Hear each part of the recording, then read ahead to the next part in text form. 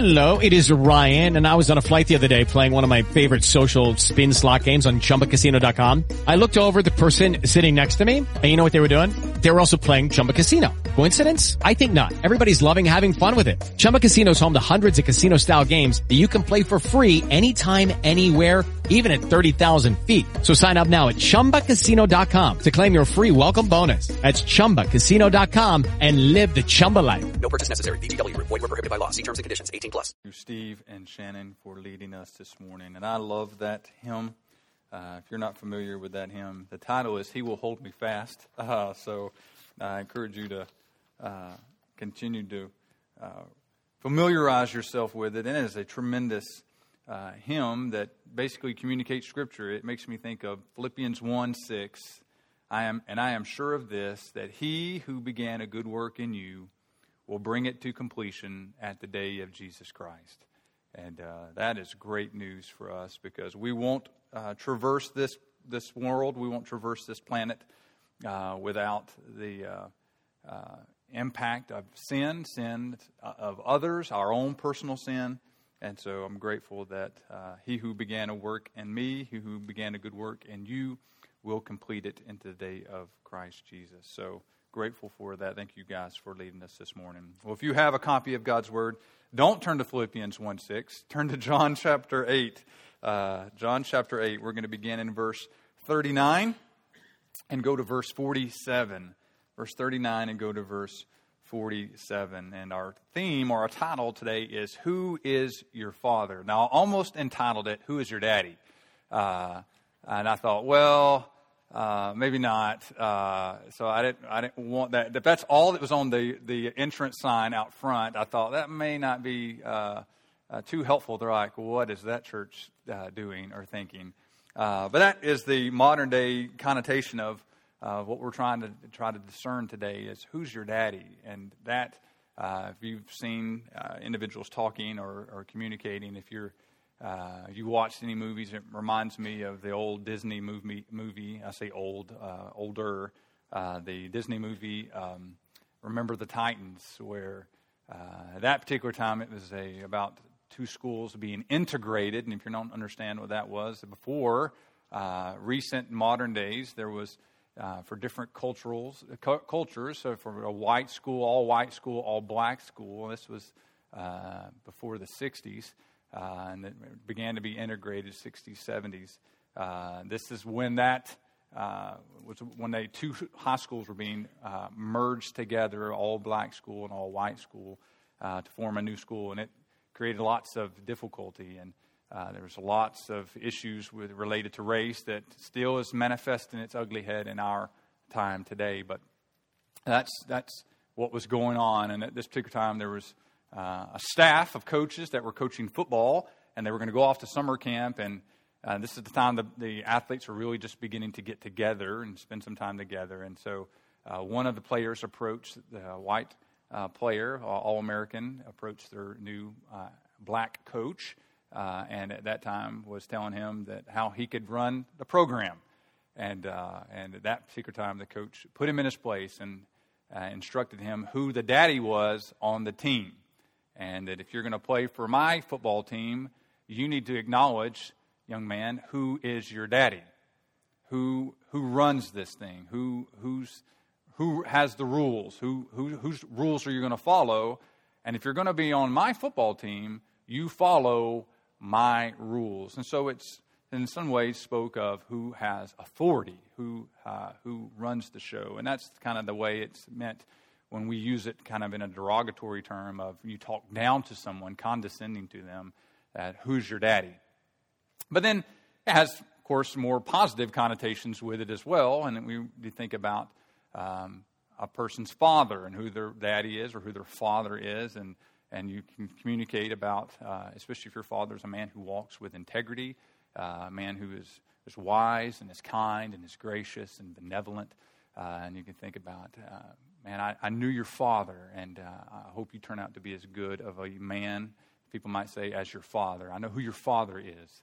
And many times, even in our culture, we can say, man, you're a spitting image of your father, right? And that can be not in a good way or a negative way if you're speaking to someone as it relates to their in-laws and be like, you're acting just like your father right now, right? Or you're acting like your mother right now.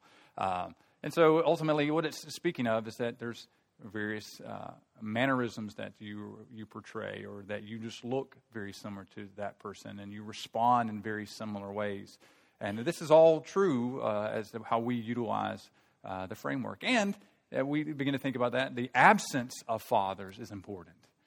You begin to think about fatherhood and how there's so many cultural, social problems as it relates to our world, even without a biblical worldview, without a biblical perspective, that is a direct result of the home and the family unit being broken and not working the way God had designed it to, and as it relates to sin. And so fatherhood is extremely important. And then even how the Bible then relates to us as children. And that's really the connotation that we're going to be diving into today, as you think about the way the Bible addresses us. It basically addresses us as having one of two fathers.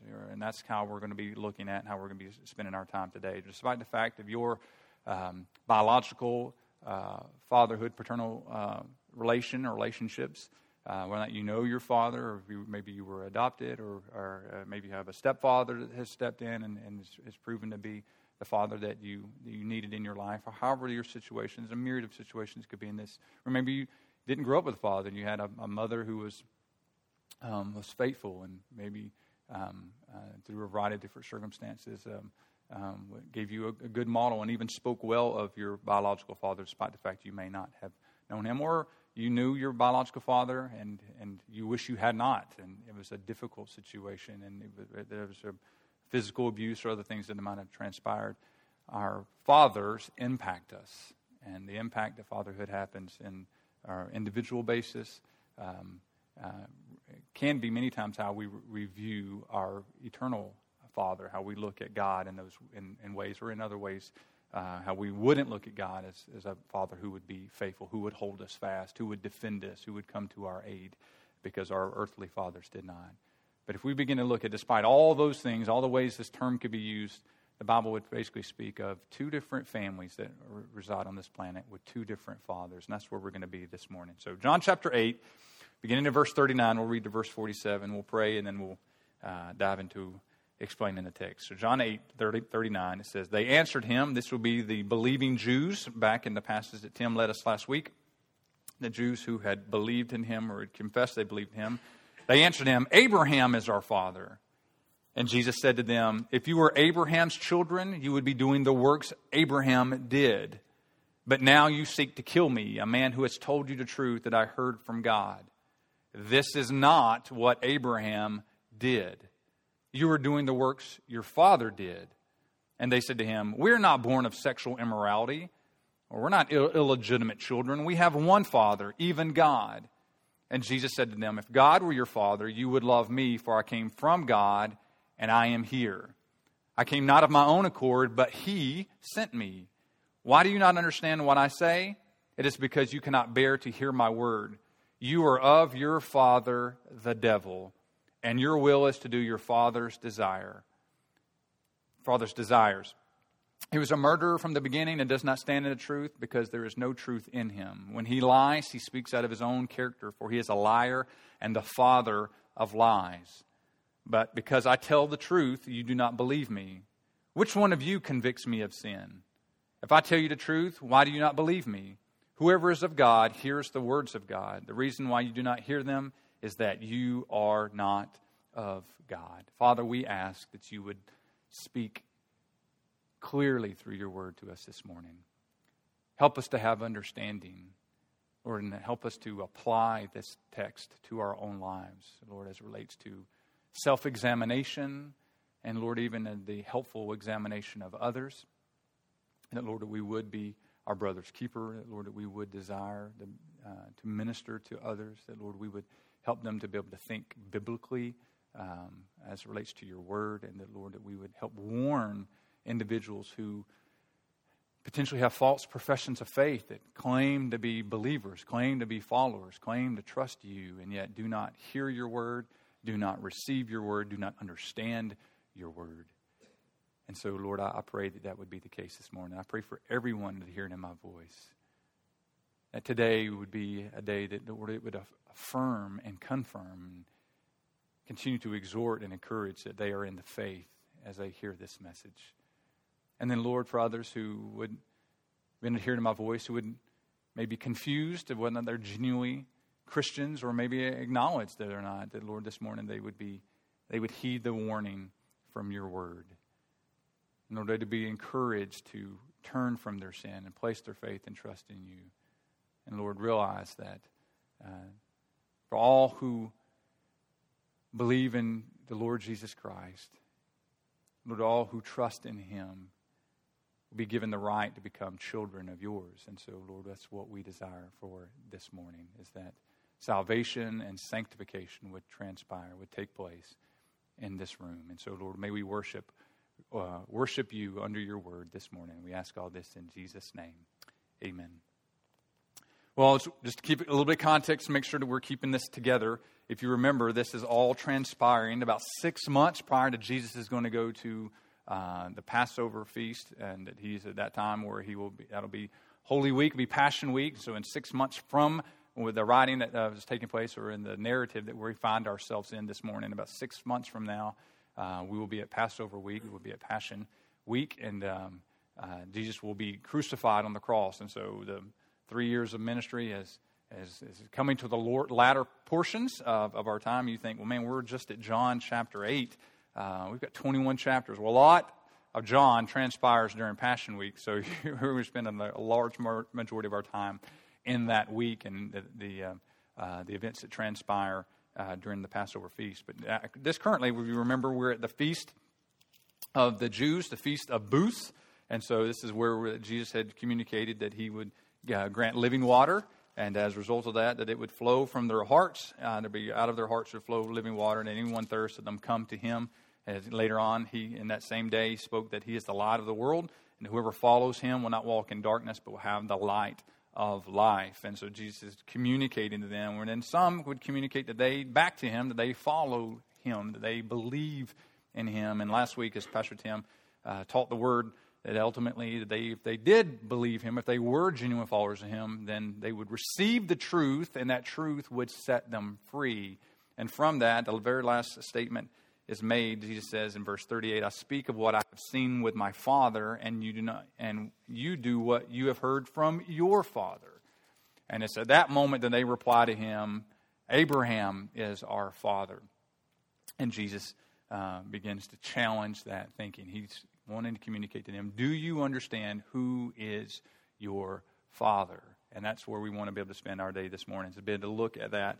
And so I'm just going to kind of walk through kind of the opposites. You're going to see two basic fathers, and we're going to walk through those. And then from that, two different ways of living this life. And then at the very, very end, we're going to just bring a conclusion to that with some application points of the big so what. So what do we do with this after we break down this text? So let's just navigate through this. The first thing I want you to see, there's two different fathers. Well, then, who are those fathers? If we're talking about who's your father, who are the different fathers that the Bible addresses here?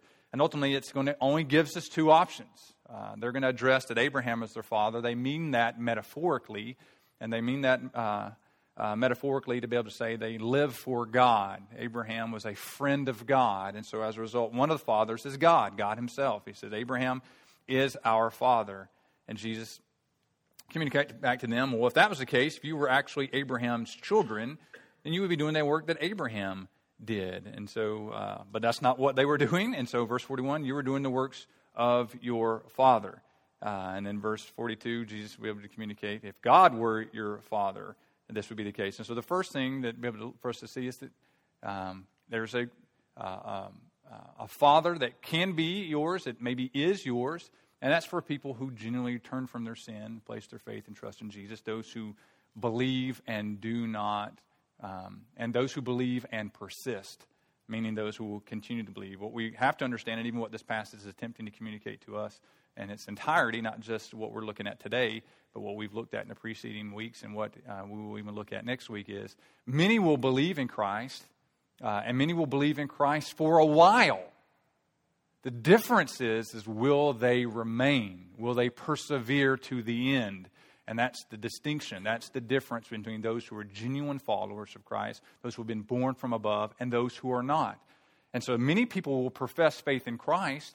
Many people who will believe for a while, and as the parable of the sower and the seed, the sower and the soil speaks of, ultimately they may receive the word for a moment, may receive the word for a season, and it sprouts up as if it's going to grow, but then it doesn't persist. It doesn't remain. And that's why as you look at those different soils, the first three soils are unbelievers. They only persist for a while. They only receive the Lord's teaching for a season as it's convenient for them. And then some don't even receive it at the beginning. The very first soil, if you remember, is the wayward path. It's the path that had been beaten down. It had not been tilled up and had not been prepared. And so as a result, the seed never was able to get into the dirt and able to germinate and actually produce a plant. But the other two produces plants, and ultimately through persecution or drought, if you will, is how it's related to the metaphor, that it doesn't have root in and of itself, and so then it dies. And the other one falls amongst the thorns, and the thorns choke it out, and ultimately it dies. It doesn't persist. But then the final soil, the one that's on the good soil, springs up and bears fruit, some 30, 60, 100-fold. And so ultimately, genuine believers will reproduce themselves, right? Hence, the Great Commission at the very end of Matthew's Gospel, go and make disciples of all the nations, right? Baptizing them in the name of the Father, Son, and the Holy Spirit. Teaching them to observe all that I've commanded you. Reproduction, reproduce yourself. And so there's the imagery and the picture there. And so for us, for those who are children of God, for those who God is our Father, then ultimately we should be wanting to reproduce ourselves and that we would remain in the truth. The truth set us free. We would remain in the truth. And as a result of that, we'd be teaching that truth to others, that Christ is our Father. And this is exactly what Jesus is critiquing, that God is not your Father. So then, that's one of the fathers. Who's the only other option that's left? And the Bible would speak of, Jesus teaches here, the other option, the other father would be the devil.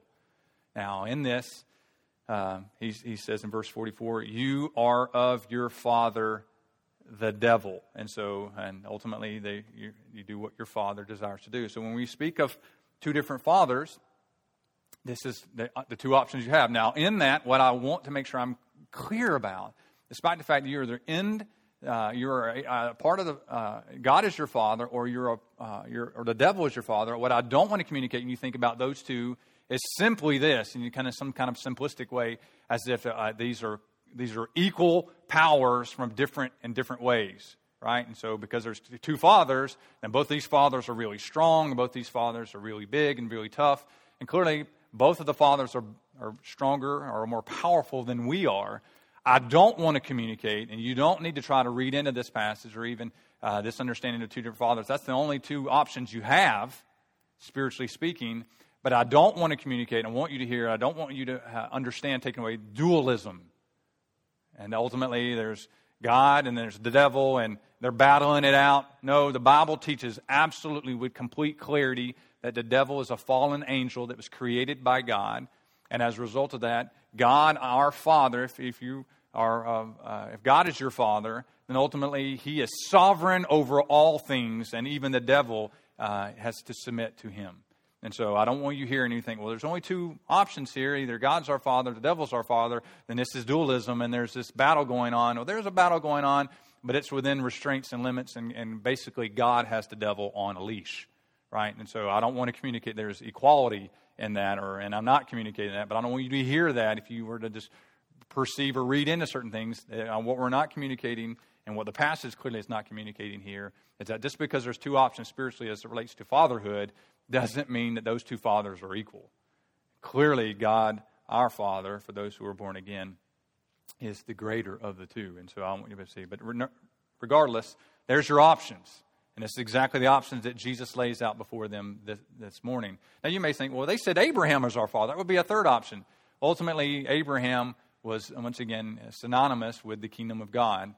Ultimately, because of the fact that God called Abraham, and he was the father of many nations, he was the father of many children, and ultimately the promise of the Messiah was going to come from Abraham, and so he fell under the kingdom of God, and so that's why there's only two primary fathers. And this is what the confusion is surrounding. They think they're descendants, because they're descendants of Abraham, which Jesus does not critique. If you go back before, in verse 37, Jesus says, I know that you are the offspring of Abraham. So Jesus, he says, I get it. I understand the land and the lineage, the land that was promised to Abraham, the lineage that was promised to Abraham, and that you're dwelling in the land and you possess, you're a part of the lineage, and so I get it. But what Jesus is trying to communicate to you, simply because Abraham is you're a direct descendant to Abraham, does not equate that you're actually a child of God. And so this is what he's trying to communicate. So there's two different fathers, and as a result, there's two different families. And this is exactly what Jesus is pressing in here. The two different family language. He wants them to understand that ultimately you're responding as a spitting image of your Father. That language is clear here. That language is what's trying to be communicated. You will naturally do what you were created, and in the manner that you were created, to be able to accomplish. You begin to think about those that, not just in their, even when a child is separated at birth from their parents. And I know culturally, based on the environment, that can have impact on us, and that we do things, we pick up mannerisms, and we respond in certain ways. But you can even begin to see the direct result of just genes and how God has wired us, and why we do certain things, and how a person, even if they had been separated from their family, and they were maybe relocated with their family, or they go back and meet their biological parents, and then when they had been adopted, or a variety of things may have happened, and they act the same, and they look very similar, and they respond in certain ways. Even the fact they may have been raised by different parents, by adopted parents potentially, and how that it can drive through there, and it just looks so similar, despite the fact they weren't raised in the same home. But it's the fact that the genes and the way they had been, God had wired them together in the womb from their biological parents, has such a powerful impact on us. In the same way, spiritually, that if the devil is your father, you're going to look like him, you're going to respond like him, you're going to react like him. And the same is true for those who are of God, that have been born from above, that you've been granted new desires, new wants, a new nature, and so as a result of that, you will respond in like manner. And so here's exactly what he's communicating. There are two different families. One is a family of God, and as a result, you are children of God. And then there's going to be a second family, and those will be the family of the devil, and you're going to be children of the devil. And so this is exactly what he's pressing them on as it relates to their language, that you do what your father does. If you go back to verse 39 again, it says, they answered him, Abraham is our father, meaning we're children of God, right? So we're Abraham's descendants, and he was a friend of God.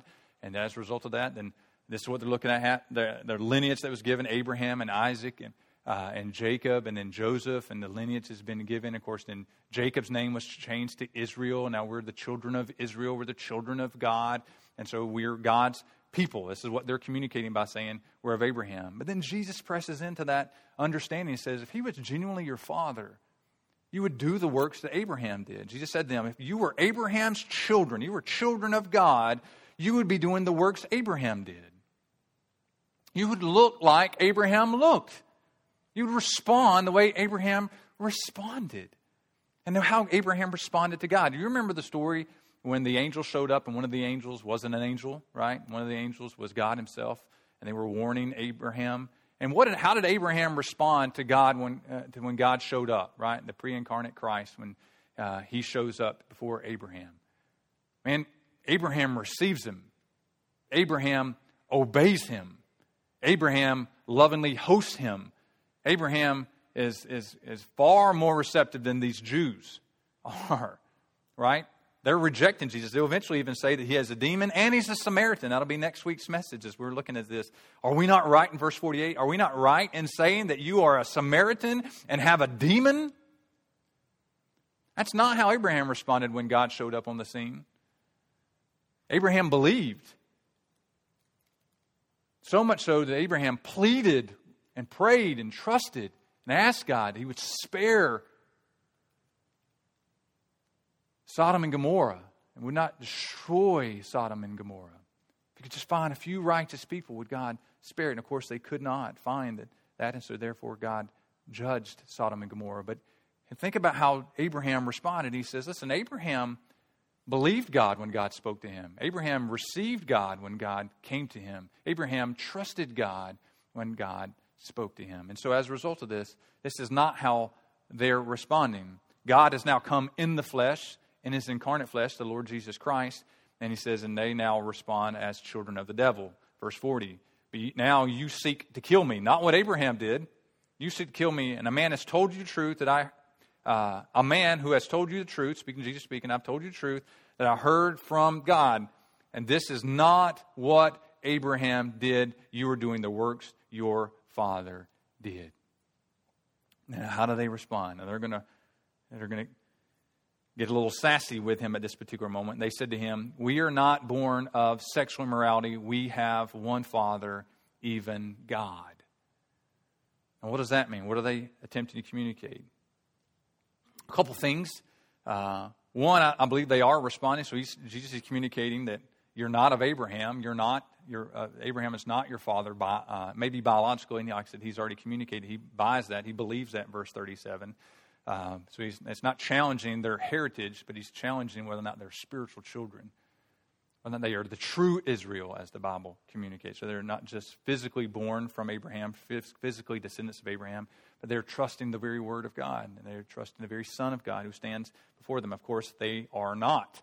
And even though they communicate that they believe him, as verse 30 says, many have believed in him. The Jews, who, in verse 31, Jesus said to the Jews who had believed in him. And so he's challenging that. He's pressing on them to be able to say if they're going to remain in the truth, if they're going to persist. And ultimately they do not. They're going to reject Jesus and eventually crucify this Jesus. And so, but ultimately he's pressing on them the very language of whether or not they know him. And so they respond. And then their response is, we're not born illegitimate. We're not born of sexual immorality. And you think, well, what does that have to do with anything? What are they communicating? And two primary things I think this is communicating. One, I believe it's a challenge at Jesus, right? Jesus was born of a virgin. Now, is that normative? Is that normal? No, right? And so what they're challenging is like, who are you? We know the stories. We've heard about you. We understand. Joseph's not on the scene now. Many believe, many historians and even Bible theologians believe that Joseph had long ago had already passed away, and so ultimately the challenge and the questions and the stories that had come and had been handed down and had been given to them, they're challenging about even your birth was illegitimate. We challenge you. You're going to challenge us, and yet we don't even know where you came from. We don't even know who your true father is. They're always challenging about who his father is, and we even in the previous section about the testimony. In verse 19 of chapter 8, they said to him, therefore, where is your father? Where's your father? And so I think they're picking up on this same theme, and they're challenging his legitimacy by communicating, hey, I mean, we don't know the real story about Mary. We don't know really what's going on with you. But for us, hey, we're going to tell you, we're not born of sexual morality. We're not born illegitimate. I mean, we're just challenging you, but all we're saying is that's not us. So that could be an aspect of it. And that probably is where they're at. They're pressing him with that language since he's challenged them and their very identity. And two, the reality here is they're communicating that many times I believe, or not many times, but I believe in this context, in this passage, as it relates to idol worship, typically in idol worship or pagan worship, it would relate to some form of sexual immorality. As you would go through these various cultures, they would have cult prostitutes, and so as a result of this, they're communicating that ultimately they are not born and as a result of fornicative type of practices, or they're related to pagan type of worship. We worship the one true living God. We have one Father, even God. And so Jesus is pressing them about that. Well, then do you look like a child that's been born of God? Do you look like Abraham looked? Are you living the way Abraham looked? And the remainder of this passage is Jesus pressing them to be able to say, you say with your mouth you're a true descendant of Abraham, both physically and spiritually. Let's prove that to the test. Let's see which family you are a part of and which father you look more like based on your behavior. You can claim certain things, but then which one are you a part of? Which then leads to two fathers with two families that had two different kingdoms, right? There's two kingdoms that are at work here. Two completely different strategies as it's coming at their dominion and their power. Once again, Jesus is over God the Father, and the Trinity is over both. And once again, we're not speaking of dualism here, but we are speaking there is a distinction between these two different fathers. There's a distinction between these two different families, and there's clearly a distinction between the kingdoms that they lead. And so ultimately, God's kingdom would be a kingdom of light. That's how John speaks of it. He says that they are a kingdom of light. In John chapter 1 and verse 5, the very opening of this is as it's communicating about who Jesus is. It says that in verse 4, John 1:4, in him, in Christ, was life, and life was the light of men. The light shines in the darkness, and the darkness has not overcome it. And so this speaks of who Christ is and the kingdom that he's bringing. If you skip all the way down to verse 9, the true light, which is Christ, which gives light to everyone, was coming into the world.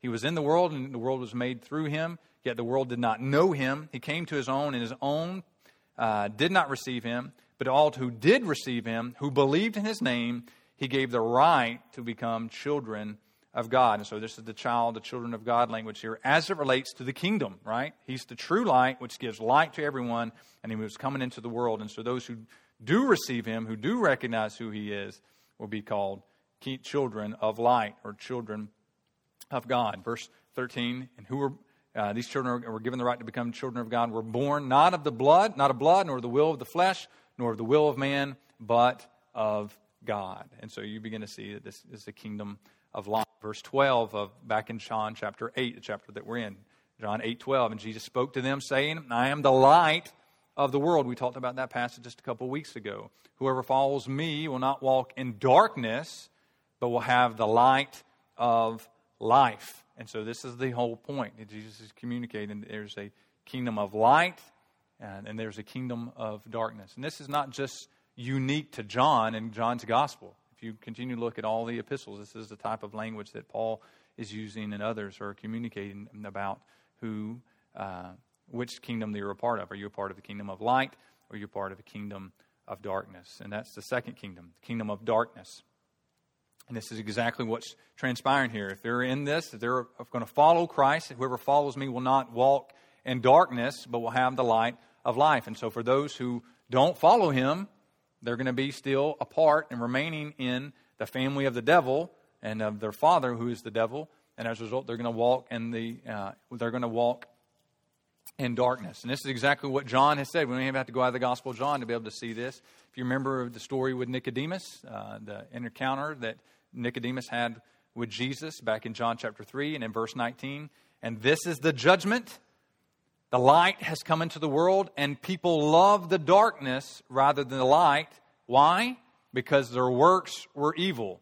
For everyone who does wicked things hates the light and does not come to the light, lest his works should be exposed. But whoever does what is true comes to light, so it may be clearly seen that his works have been carried out in God. And so you see in this particular passage in John 3, it's very clear. If you're a follower of Jesus, you're going to want your works to be seen. Because why? You're doing what you've been asked to do. You're responding in faith. And if you're not, you don't want your deeds to be exposed, because it's going to demonstrate that you're not following God, you not trust his word, and you don't genuinely love him. And so that's the kingdom of light versus the kingdom of darkness. And so the kingdom of darkness hates the light. You see it again in Ephesians chapter 2, verse 1. It says, and you were dead in trespasses and sin. So ultimately, we're not in the kingdom of God. We must be born again. That's why we must be born from above. And so prior to becoming a Christian, we're in this kingdom. And you were dead in your trespasses and sin in which you once walked. Now he's talking to believers, so they were in this and now they're not. They were following the course of this world, following the prince of the power of the air. That's the devil. The spirit that is now at work in the sons of disobedience. There's the son family language. Among whom we all once lived in the passions of our flesh, carrying out the desires of the body and the mind, and were by nature children of wrath like the rest of mankind. And so the communication here is, once again, we walk in darkness, right? We don't respond the way the Bible would communicate that we should live. And then if you continue to go in that same passage in Ephesians, you're going to continue to see that this light, darkness, all in Ephesians chapter 5 is going to come to light. Not for lack of time, I'm not going to spend that. You're going to see the two different kingdoms that are at work, a kingdom of light and the kingdom of darkness. Which then leads us to then these kingdoms have two different agendas. There's two different agendas as it relates to these kingdoms. And in this you're going to see these agendas are separate. The kingdom of darkness has an agenda. So that would be one agenda. And then the kingdom of light has one agenda. And so what are those agendas? And you'll see at least 4 different ways that these two different agendas are different. And so just from our very passage going up. So if you want to, I know you may have been flipping around with me. We're back in John chapter 8, verse 39 and following. And we'll be able to look at these and spend some time looking at the two different agendas. The first of the two different agendas is you're going to see the difference between the light and darkness. And those are that one is a kingdom of life versus one is a kingdom of death. One's a kingdom of life versus one's a kingdom of death. You see this from the opening verse, or 2 verses, 39 and 40. They answered him, Abraham is our father. So they're claiming to be children of light, children of God, of the kingdom of light, and then part of God's agenda. But Jesus said to them, if you were Abraham's children, you would be doing the works that Abraham did. But now you seek to kill me. You seek to kill me as a kingdom of death versus a kingdom of life, which Jesus had just spoken to them. And it's where this whole paragraph, where this whole interaction had began, verse 12, that ultimately he's the light of the world. Whoever follows me will not walk in darkness, but will have the light of what? Life. So there's a distinction there between life. He's coming to bring life, and you want to kill me. I'm of the kingdom of life. My agenda is to bring life from spiritual darkness, to bring life from spiritual deadness, and yet you want to kill me. And it's, why would they want to do that? And this is where the whole conversation continues to go. And verse 43 helps us. Why do you understand what I say? It's because you cannot bear to hear my word. You are of your father, the devil, and your will is to do your father's desires. What was his desires? Well, he was a murderer from the beginning and does not stand in the truth. So he was a murderer from the beginning. Now you begin to think, well, when did the devil murder? When was the first, when did death first take place? And you may think back to Cain and Abel. And that's the first physical murder as far as human to human. But death had taken place long before that, did it not? And who was the one who was behind all of that would take place? The fall of man and spiritual death that would take place, and ultimately then physical death where the animal had to be killed and clothing had to be provided for their nakedness to clothe them. And that all goes back to the very beginning. That the devil had a desire to murder, a desire to bring death from the very beginning. He does not stand in the truth. He was the one who was warping in the truth. It was perverting the truth in the very mind of Eve to deceive her, and then the willful disobedience of Adam as well. And so who was behind all that? The devil. And so that's why it says he was a murderer from the beginning, does not stand in truth, because there's no truth in him when he lies. When he lies, he speaks out of his own character, for he's a liar and the father of lies. And ultimately, that's because he desires to bring death rather than life. And you see the two agendas, truth versus lies. And we already kind of touched on that. He was a murderer from the beginning, does not stand in the truth. Those are going to go hand in hand. God is truth, God is life. And as a result, the devil is attacking the truth, because why? He desires to bring about death, and the way to do so is to pervert the truth. And so ultimately, truth versus lies.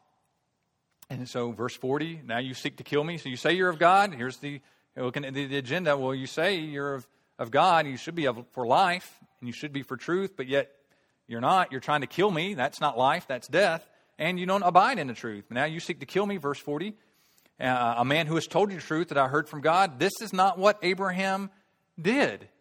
Abraham responded to the truth. He welcomed the angels who were messengers. He welcomed God when he came to earth and in his pre-incarnate form, and he communicated to Abraham. Abraham responded well to truth, and yet you're not looking like Abraham did at all. You're not responding the way Abraham responded in the least, and so yet you're responding more like the devil responds. You're responding more like the father of lies responds, and it's because why? You're of your father, the devil, and that he did not stand in truth because there's no truth in him, and when he lies, he speaks out of his own character, for he is a liar and the father of lies. But because I tell the truth, you do not believe me.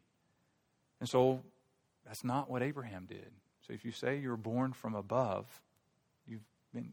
regeneration has taken place, the new birth has taken place, then you should respond to truth. And yet, you cannot bear the truth. What he said in verse 43, why do you not understand what I say? It's because you cannot bear to hear my words. Why can I not bear to hear his words? Because they don't have the nature of God.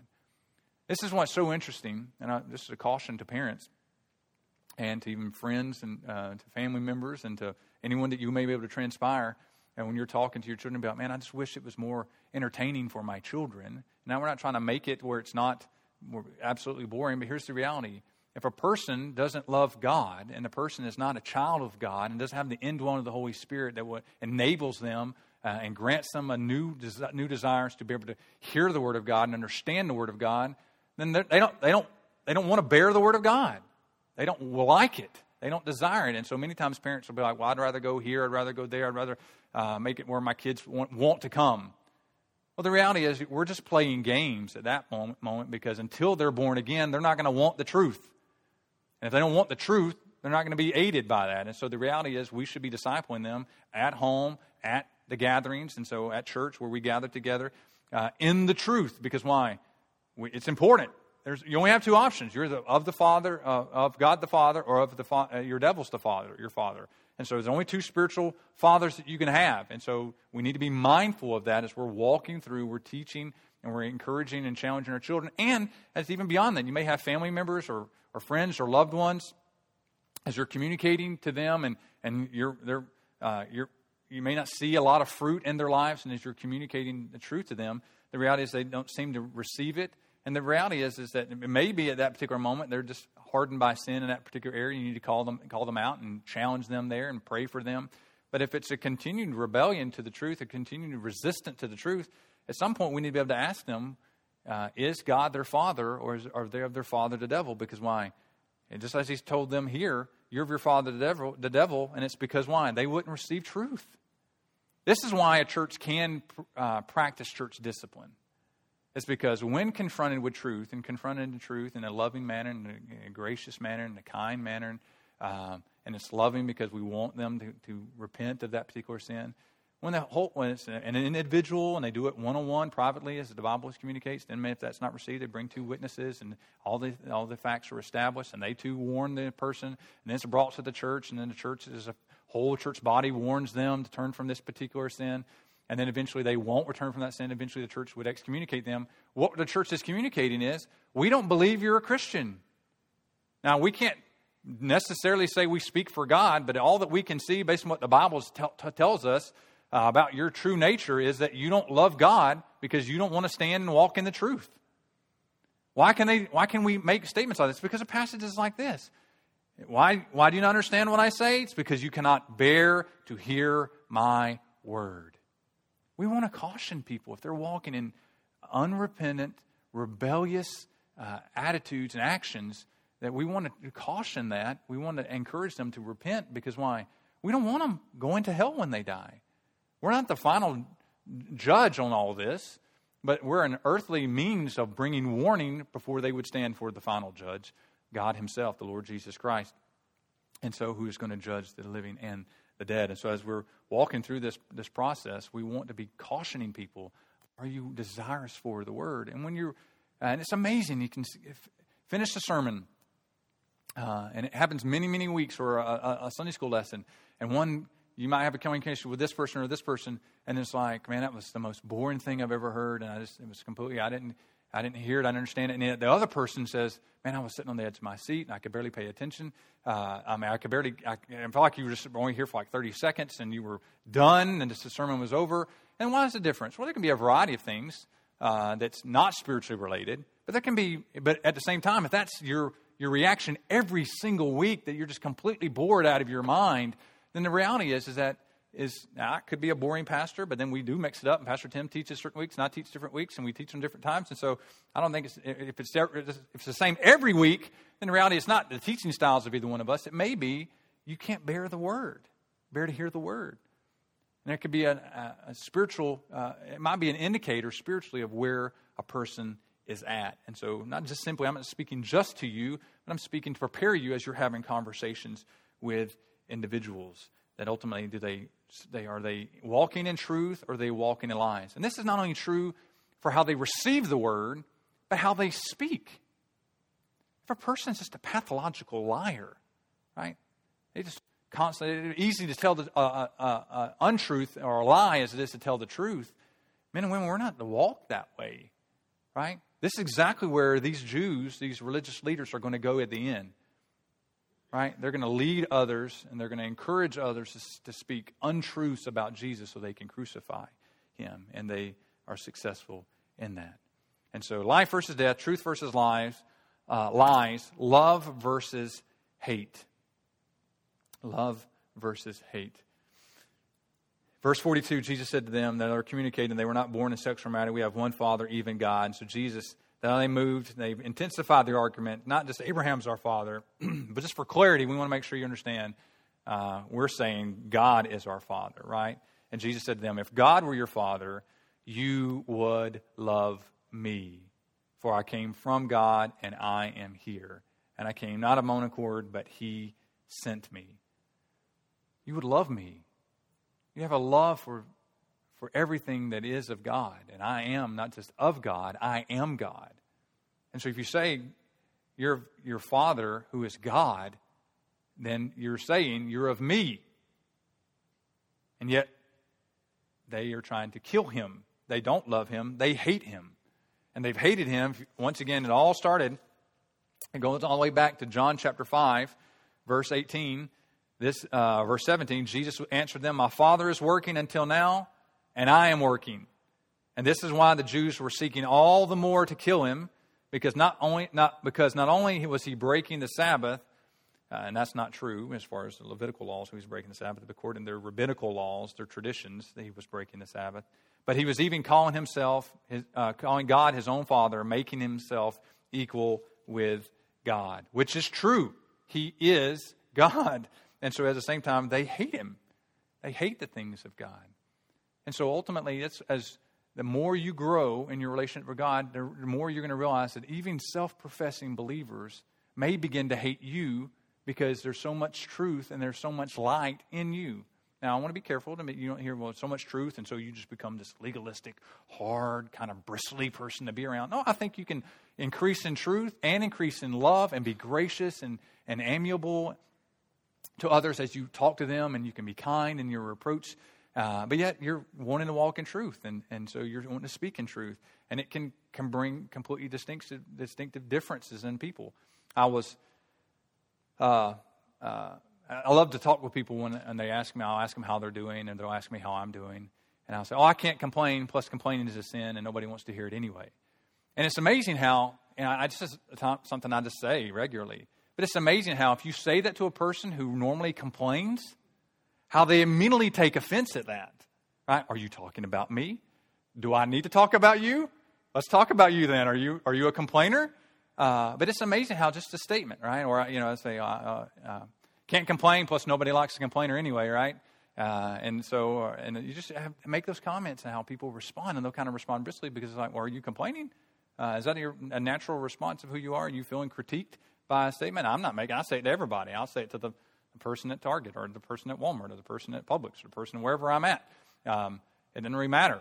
But the reality is how people will respond to that and how almost kind of take offense to that. And they kind of hate that you pointed out a certain area in your life. And I'm just speaking to me. Ask me how I'm doing. It's like, well, I'm not going to complain. It'd be a sin to do so. And nobody likes a complainer, so I'm not going to complain.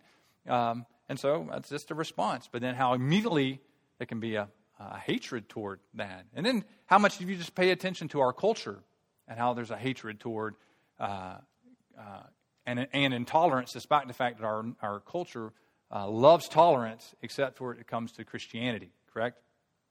And so think about how much intolerance there is toward homosexual marriage, right? How much intolerance there is to pro-life, how much intolerance there is to the transgendered debate that's going on.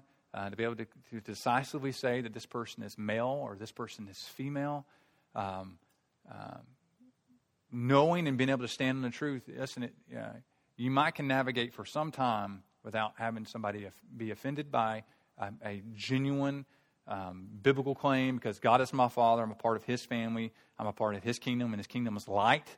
And so I'm going to speak what is true, and I've got an agenda of life and truth and love. And out of love, I'm going to communicate what is true about what the Bible says. At the same time, they don't want to hear what you have to say, right? And there can be an imbalance on that. They say they want tolerance, and they want to tolerate other people until they don't. Your message comes, the biblical message comes, and they don't want to tolerate that. And so, love versus hate. You'll begin to see people who say they are all about love, how unbelievably hateful they can be, right? And you've even seen this in the protests, right? Everyone wants to be able to protest until somebody protests something that you don't like. And then we must stop them, whatever the cost, in the protest. And it's not a balanced agenda. It's not a well thought out process when you begin to think, well, I don't want my liberties being infringed upon, but I clearly want somebody else's liberties to be infringed upon. And that's kind of the argument, right? We want to have tolerance, but we're intolerant of anyone who doesn't think the way we think. And then why? That's a hateful approach. The loving approach is, I'm not going to tell you can't speak. I'm going to tell you you're wrong, and lovingly tell you you're wrong because I care for you. But ultimately, my desire is to warn you because I know you're only of one of two fathers. You're either of God or you're of the devil. Which leads to the last of the two agendas. Is there an agenda of a belief or agenda of unbelief? And this is where he says in verse 45 through 47, but because I tell the truth, you do not believe me. Which one of you convicts me of sin? Point out my sin to me. Show me where I've sinned against God. Not just transgressed your man-made traditions and laws, but which one can actually point out a legitimate sin as the Bible defines it? If I tell the truth, why do you not believe me? Whoever is of God hears the words of God. The reason why you do not hear them is that you are not of God. You will not believe. Right? And so there's an ignorance that happens that leads to unbelief. And then there's an unbelief that's a stance that leads to willful ignorance. And so the key for us as we're sharing, you need to know the distinction. You need to know the difference. As we're sharing with individuals and as you're communicating with individuals, there's people who don't have enough truth to be able to be warned, and when they had the truth, they receive it. So that would be like the Samaritan woman. She wasn't unbelief that was an unbelief that led to a willful ignorance, but there was an unbelief that was there that when given the right information, there was a repentance, right? And there was an appearance that, she goes and tells the entire Samaritan village, and it appears like that entire village comes to faith in Christ. But then you have a difference where you have a willful unbelief, a willful ignorance because of unbelief. There was a stance of unbelief. We're not going to believe you regardless of what you say. We're going to give an argument. Regardless, we're going to even challenge your birth and whether or not you have a legitimate birth. Because why? We don't want to believe you. And so there's an ignorance that's due to willful unbelief. And so that's exactly what's taking place here. Which leads to then the last two different responses. Two different responses. And two responses are simple. They either receive Christ, right? And as a result of receiving Christ, they legitimately are given the right to become children of God, as John 1:12 says, or they reject Christ. And that's where all throughout the Gospel of John, the judgments come because the light has come into the world and they've rejected that light. So you either receive Christ or you reject Christ. And to be cautious about, to be careful here, is that many will say they receive Christ. Many will say they receive Christ. The key here is their stance constantly about the reception of Christ? Well, do you do what he says? And this harkens back. I don't want to separate these sermons out just because we're preaching them separately. Go back to the sermon that Pastor Tim just preached. If you abide in my word, you are truly my disciples, and you will know the truth, and the truth will set you free. You will abide. You will remain in my words. As truth is continuing to be given, do they continue to walk in it? Are they open to it? Are they receptive to be taught? Are they receptive to be instructed? Are they receptive to be encouraged in the world and be held accountable by the word? or are they resistant to it? Listen, I prayed to receive Christ at this particular age, and I was baptized, and I was a part of this church, and and as a result now, I'm good. Why you keep pressing on me as if there's something wrong with me? And it's like, well, I'm not pressing on you because I think there's something wrong with you. I think we battle sin, and the Bible encourages that we should grow in our knowledge of God, and we should continue to love Him, and that we should be holy because He is holy, and he who desires to see Christ will purify himself, just as Christ is pure, 1 John says. And so we don't practice sin. We don't walk in sin. And so I think there's a reason that God's given us His Holy Spirit, the Word, and the family of God is to aid us, to help us in this process called sanctification, if we're genuinely Christians. And so the key here isn't just whether or not somebody says they've received Christ. That's the whole context of this passage, right? As He was saying these things, many believed in Him, verse 30. So Jesus said to the Jews who had believed in Him, or at least said they believed in Him, if you abide in my word, you are truly my disciples, and you will know the truth, and the truth will set you free. And so they're saying they believe in Him, and now just a few moments later, they're going to say in verse 48, are we not right in saying that you are a Samaritan and have a demon? Wait, I thought you said you believed in Him. And now he's a Samaritan, an enemy, and has a demon. Which is it? Right? Well, how fickle we can be when we're confronted with truth. And so this is the reality. I'm not asking whether or not you said you received Christ. I'm saying, are you constantly in the posture and position of reception of whatever Christ would have you to know and to learn and to grow? And that's what we need to be aware of. Which leads to our conclusion. Now, I want us to think about this from a variety of different places. I think many times you should listen for you, and I think that's where you begin, self-examination, right? That's for every person in this room. You only have two options. Father is God, or Father is the devil. Only two families, right? You're either a child of God or child of the devil. Two kingdoms. Either you're in the light or you're in darkness. You have two agendas. Ultimately, you're about hate, you're about death, you're about lies, right? You're about unbelief, or you're the opposite of all of those things, as we've talked about and we've discussed. Either you have received Christ and are walking in Christ, or you said you've received Christ and you really genuinely haven't, and you've rejected Christ. We need to be looking at that self-examination, okay? But I also want us to look at it through a second lens, and then we're going to apply these three things. If you're a parent in this room, I'm a parent of 4. I desire for all 4 of my children to be saved, but I'm not enough just like some supposed profession of faith at some particular moment in time, dunk them in the baptistry, and I don't think about it any longer. It's not at all how Jesus is communicating here in this passage. They're saying they believe in Him. And so for many of us, it's like, oh, great, check. And now let's go do everything else. Let's play sports, and let's be involved in school, and let's do all the things that we really need to do while we're here on this planet. And then, but you're good. I'm glad you're good. I know you're good. You know you're good. Everybody's good. That's not at all how Jesus is communicating that this should go down. You should abide in my word. Do they love the word of God? Man, if you're having to drag them to Bible reading time and drag them to church and drag them, we really need to take serious stock of whether they love God. Because ultimately, listen, I know we don't like to think about it. I don't like to think about it in certain ways. To be able to think my children will die and not be with me in heaven. My children could die and go to hell. I know you may not like to think about that, but what's worse, that it actually happens. I know you're not responsible to save them. You can't make them be converted. You can't make them be born again. But I think we can be more mindful of the fact that this is real.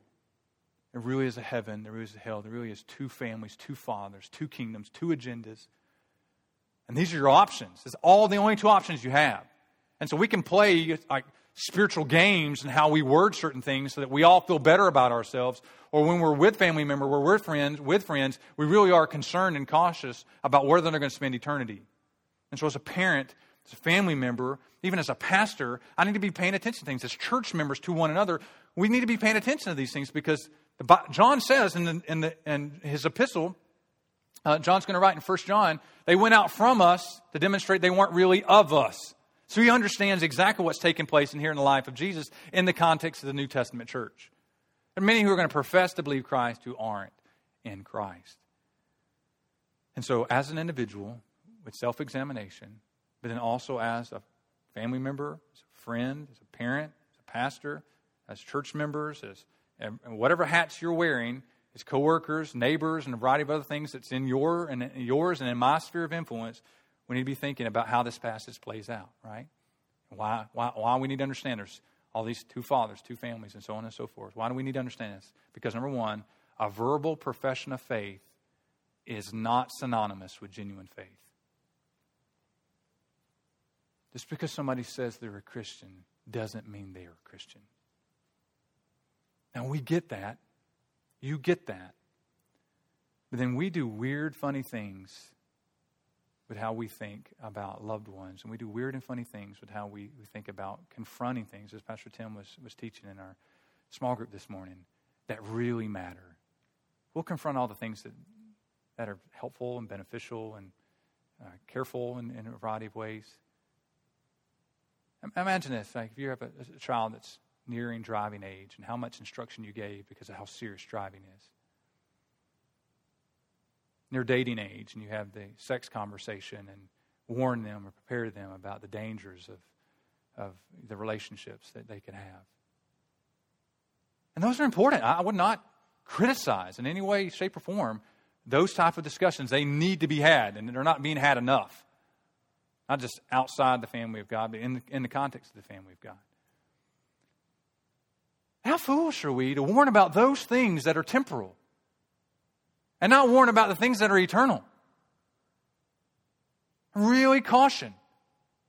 And for us, if you're a young person in this room or an older person in this room and a self-professing Christian, your supposed profession of faith, if you don't love the things of God, I caution you to be examining yourself.